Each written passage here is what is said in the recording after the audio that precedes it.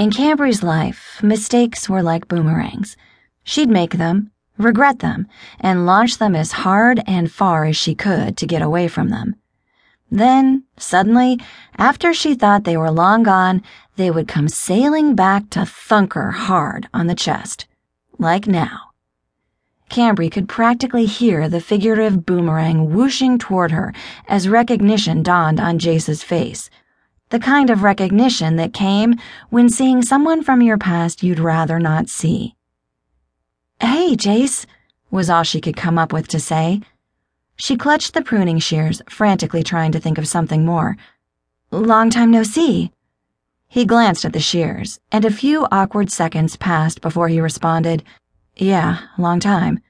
I was just, Cambry brushed a few dried leaves off the shears and held them up. "Trying these out. They're sharper than I expected. I'll take them." "Will you take the hose too, or was it the sprinkler head you were also trying out?" Cambry gave up the pretense. "They needed water, okay? These plants are dying." "How nice of you to care about their welfare." "I'm a landscaped architect now. Plants are sort of my thing." He nodded slowly, watching her with a face as poker as they came. "I'm glad to hear that. It's what you always wanted to do."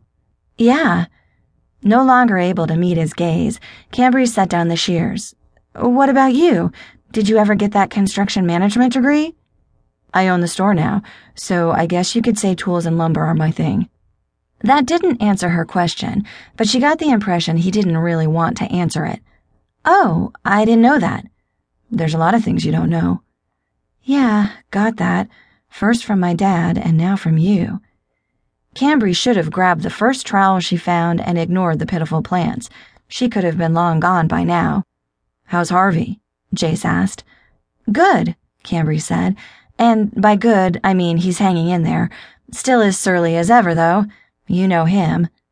Probably a lot better than she did, and the thought was a humbling one. "We're all glad he's okay." Jace's gaze moved past Cambry and out the window, as though searching for any excuse to get away from her. Like the plants behind her, Cambry wilted a little, although she wasn't sure why. Running into him was bound to be awkward and uncomfortable. She knew that. So why did his cold reception sting so much? "Yeah, me too." He searched her face once more, as though trying to read beyond her words and into her thoughts. As the seconds ticked by and the air between them thickened with a tense silence, he finally took a step back and directed his thumb over his shoulder. "Rebecca's working the counter. She can ring you up." "Thanks." He nodded. "I've got to run. I'm late for a meeting." He spun around and left, leaving Cambry to watch him walk away. With every step he took, Cambry's heart sank a little more. Almost without thinking, her fingers pressed lightly against her lips as the memory of an unexpected yet searing kiss teased her senses, followed by the aching throb of regret.